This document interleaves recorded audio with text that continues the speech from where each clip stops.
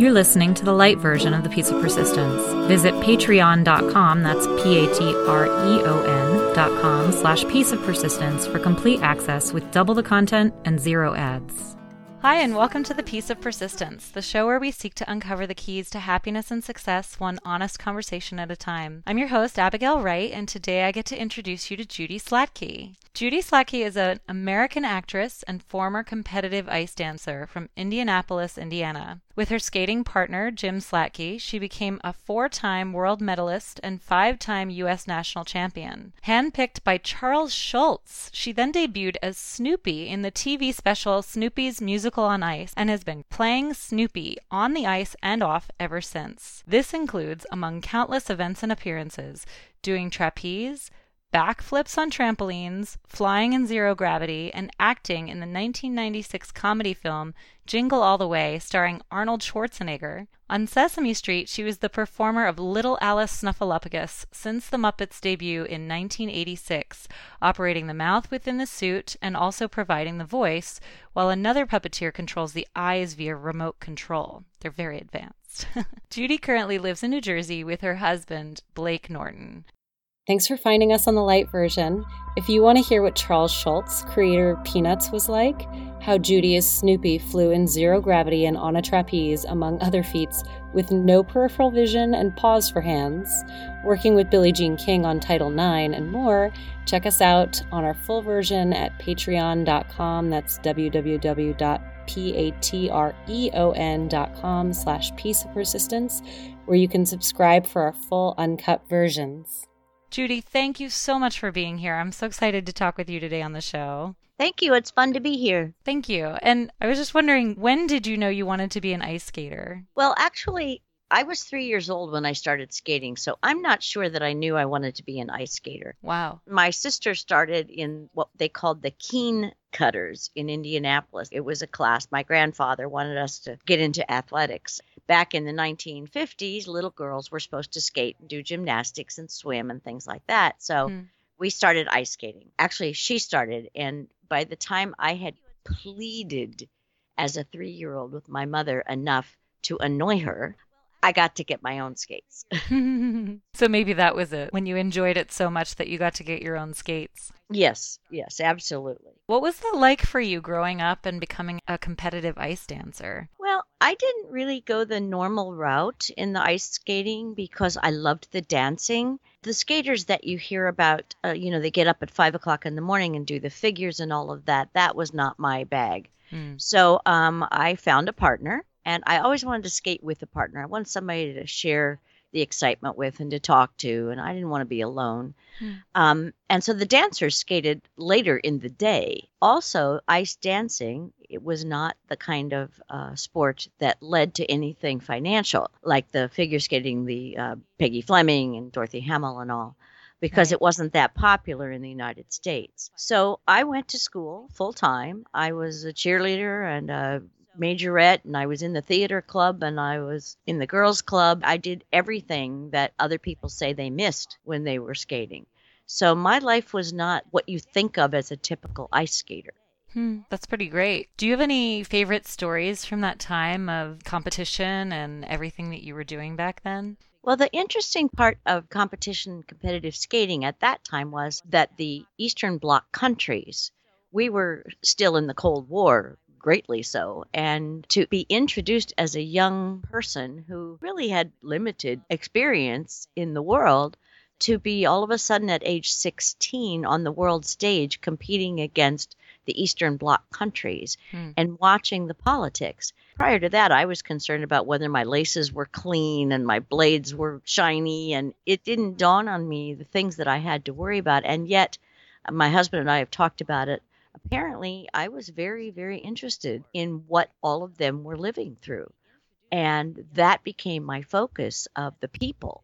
What did you experience over there at that time? Well, there were several times when I ended up at a party that apparently the Westerners were not supposed to be at the party. And so if, I don't know, one of the agents from Russia or someone would come in, I would have to hide. And I said, okay, why am I hiding? Because, of course, I was a teenager from Indiana. I was not aware of this.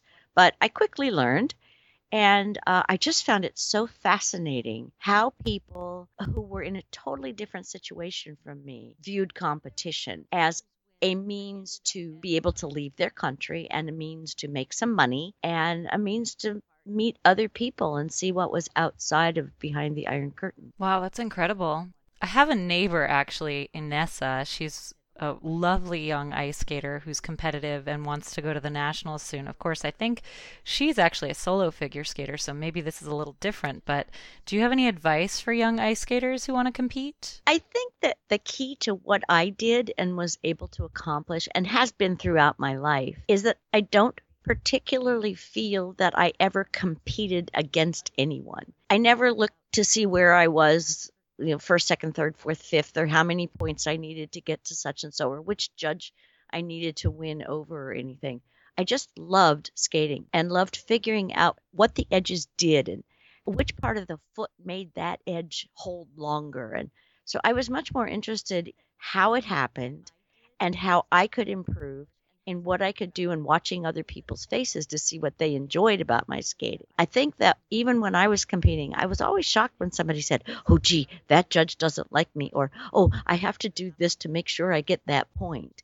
In a way, I was not competitive against other people, and I think that helped me. Yeah, that's brilliant. It sounds like you were able to let go of a lot of the insecurities that other people have in terms of the competitiveness, in terms of interacting or networking with other people. It sounds like insecurity was never really an issue for you. Probably the only insecurity was that my body was unusual for figure skating. I'm 4'10". That's just not a figure skater's body. Most figure skaters are taller. So that would be the only thing that I would have felt that people had talked about. But all I really wanted to do was meet people and hear about things and learn about their social interaction and learn about their countries. And I was intrigued by the fact that in the United States, people wore red and pink and blue. In the Soviet Union and the East Germany and those countries, it was all brown and black. And there was obviously a reason for that. It's much more difficult to keep bright clothes clean and everything else when you're by yourself. But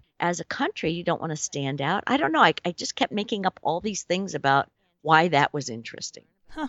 It sounds like you came from a place more of curiosity than anything else. I think I always do. I love to learn. I love to view things and figure kind of the background of what happens. Not just, oh, okay, today I'm going to the grocery store, but which one should I go to? And do I want the cheese first? Or I pretty well think things through. That's great. Was it hard for you to transition into being a professional? No, in figure skating back then, once you took $1 or 10 cents for skating, you were professional. So that was the only difference. But the most exciting thing was that you no longer got judged. You went out on the ice and the only judge was that audience. And a lot of times, even if you fell or you did something wrong or whatever, you could look up and laugh with them. And I always felt like I had to let them know I knew I'd fallen and let's get on with this and laugh at that. Yeah, that's actually always one of my favorite analogies. When people make a mistake and then they just keep making mistakes after that, it always reminds me of the times I've seen figure skaters fall and then they just keep falling because they're so mortified by the fall. And it's kind of great that you're like, well, okay, I fell. Yeah, exactly. Well, that happened. We all experienced that. Let's see what else I can do. Yeah, that's brilliant. So tell me about meeting Charles Schulz. What had you been doing at the time? Well, it was 1969. I was national ice dancing champion with my partner, Judy Sladky. And Charles Schulz had the ice rink in his town in Santa Rosa, California, had burned down. Oh, goodness. Yeah. And he loves to skate. He still has a hockey tournament out there. Well, they do. And his kids love to skate. They were originally from Minnesota, and they had been skating at the rink that burned down. And so he said, well, I'm going to build a new rink. And he went over to the rink and he said to the guy that he liked that was in charge over there, he said, will you teach at my rink if I build one? And they say, sure. So he built a rink, he and his wife, Joyce. For the opening, he decided to invite all of the national champions from the United States to skate at the rink. And that's when I met him. During that time, we became very good friends. And I'm embarrassed that I really didn't know what he did for a living. I mean, we had been invited to so many rinks to do so many shows, and I knew that he was Charles Schulz, but in the 50s, I didn't have Peanuts in our Indianapolis Star. Oh. So I hadn't read it, really. And then when I was competing, I didn't have time to do any of that. So I had an idea of what he did, but I had not the knowledge of the strip itself and the characters. We would sit and we would talk, and he would say, "Boy, you're just like Snoopy. You act like Snoopy." And then I'd say something, he'd go, "Snoopy would have said that." And so eventually in 1979, I think he was kind of embarrassed to ask a champion figure skater to be a character, but I don't know why with me. But after I first met him, I went into the Shipsteads and Johnson Ice Follies, and there Jim Henson had brought the Muppets. Oh, wow. So I said, "Ooh, I want to skate as the Muppets." So after I already initiated that, then Charles Schulz Sparky, called me and said, "Would you be my dog?" Aww. So I'm the Beagle. What a great proposal. Yes. Looking for a great present for that reader or student in your life? You need to visit the online bookstore with a soul, Better World Books. They collect and sell books online to donate books and fund literacy initiatives worldwide. You can get that perfect present while helping promote literacy. Visit pieceofpersistence.com/betterworld for free shipping worldwide and the chance to make a difference. That's pieceofpersistence.com/betterworld. And what was it like wearing the suit? How hard was it to get used to it at first? You've done some really active stuff in it. Well, first of all, I still like to believe, and if I can believe, I think anybody can, that it isn't really a suit, because Snoopy decides what to do. Snoopy can do anything. And he has done things like the backflip. I don't know why he decided that that was okay to do, but apparently I was involved in the decision. But I like to separate myself to think I'm smarter than that. Yeah, Snoopy is a unique character. It's wonderful. Since we've talked about the suit, which I hate. Well, I talk about the suit for people who don't believe. Oh, like Santa Claus. Well, yeah. Anybody doesn't believe, good heavens. Anyway, when I first started working as characters, I found out that I was claustrophobic. Oh, wow. That was not a good thing to find out. But over the years, I've worked with that, and I've gotten through it. And I just love, Snoopy has the best wardrobe. We were just out in Santa Rosa helping with the fire victims. Oh, that's right. Is his widow okay? What happened with all of the memorabilia? Actually, that's one thing I definitely want to talk about. The Charles M. Schulz Museum, and you can look it up online, was fine. It was saved. It was probably 3 blocks from the fire. Thank goodness Jeannie Schulz, his widow, had put together this museum years ago. And so over 95% of his work has been saved. Oh, great. Yes. That's actually where we did the fundraisers last week. And Snoopy has a brand new hat.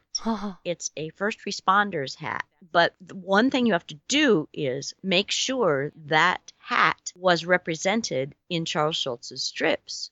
In other words, you can't originate a new look for Snoopy. Oh. It has to have been used. So we had to go back to 1969 to find a strip where Lucy had thrown Schroeder's piano into the tree. And Linus was screaming for someone to help, and Snoopy comes in with his rescue hat. Did they design the rescue hat off of that strip? Let's say I designed it. Oh, that's wonderful. And my wonderfully talented husband made the hat. Oh, well, Snoopy is brilliant, and I'm sure Blake is a wonderful assistant. He's fabulous.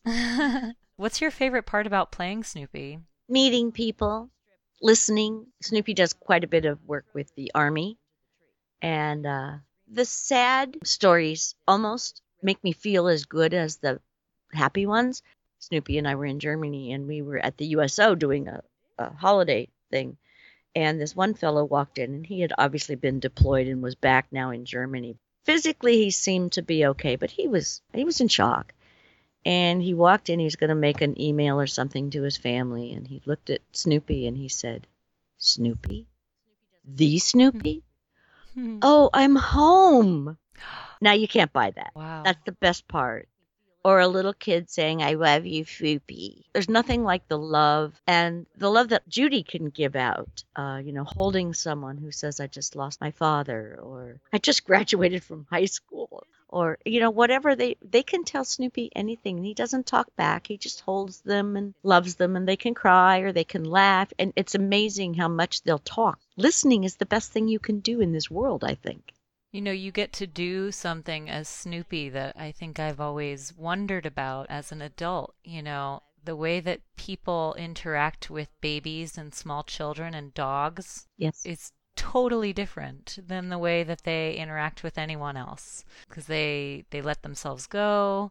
They're allowed to like sort of be a child again with them and actually love a stranger, be it, you know, a child or a dog. And we don't really do that as much with adults. So you kind of get to experience that all from like a dog's perspective. Exactly. Yes. Yeah, Wow, that's they amazing. trust Snoopy totally. Wow, what an amazing gift that you get to do that. That's so wonderful. I'm really happy for you. Thank you. Me too. And also, they don't expect him to say anything back, so they can try something out and just see. Part of my job is to kind of tilt Snoopy's head like he's interested. Actually, he does it himself, I'm sure. I believe in Snoopy probably more than anybody else does. Other people think it's a costume, but daggone it, when he takes over, I don't even know what he's doing, and it works.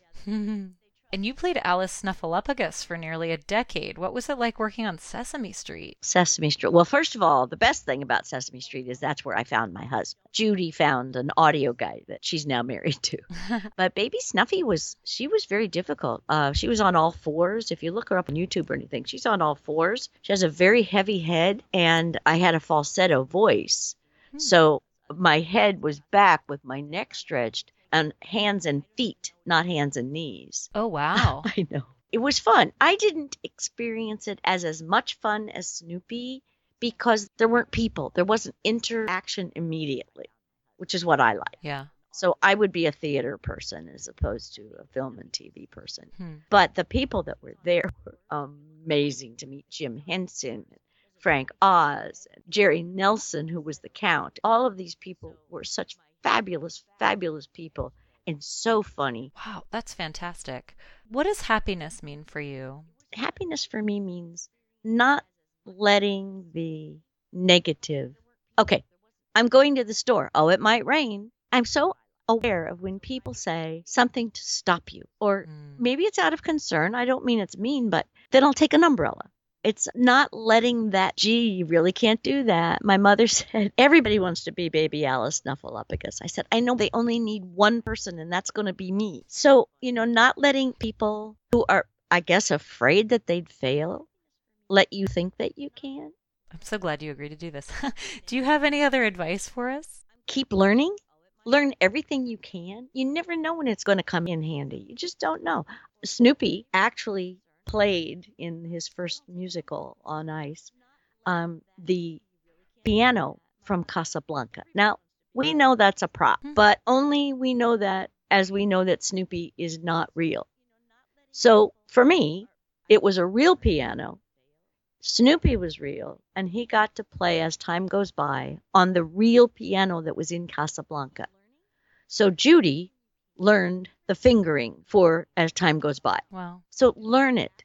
Don't just say, oh, I'm playing a piano, or I'm going to do this today. I think I'll go bowling. Think about it. Think about what really goes into what you're wanting to do, even if it's just talking to somebody and having a conversation. Do you have a purpose, or is it just fun? I love it. Judy, thank you so much for agreeing to come on the show. I'm so happy to be able to talk with you today. I'm so happy to be able to introduce you to everybody. This has really been great. Thank you. Thank you, Abigail. And thank you all for joining us today on The Piece of Persistence. If you're listening in real time, it's just a few days before the new year, and I'm wishing all of you a very happy and successful 2018. It's been an incredible season so far since we started the show back up in September, and I'm so grateful to all of you who have tuned in, shared us, supported us, and told us how much you love the show. Thank you from the bottom of my heart. I'm so excited to keep going into the new year with some great interviews, including a voiceover artist, an incredible actor and coach, a prolific wedding photographer, a personal trainer, actor, and writer, and the founder of the world's first virtual sexual health clinic. It's going to be a really exciting time, and don't forget, if you know anyone you think would be a good fit for the show, you can tell us who the next person will be. Point them to pieceofpersistence.com to learn more, or email us at pieceofpersistence@gmail.com. Thanks as always, and we'll see you in 2018. Happy New Year. But if we've forgotten what really makes us sing and dance at night, it's the people around our dreams that lift us up from underground.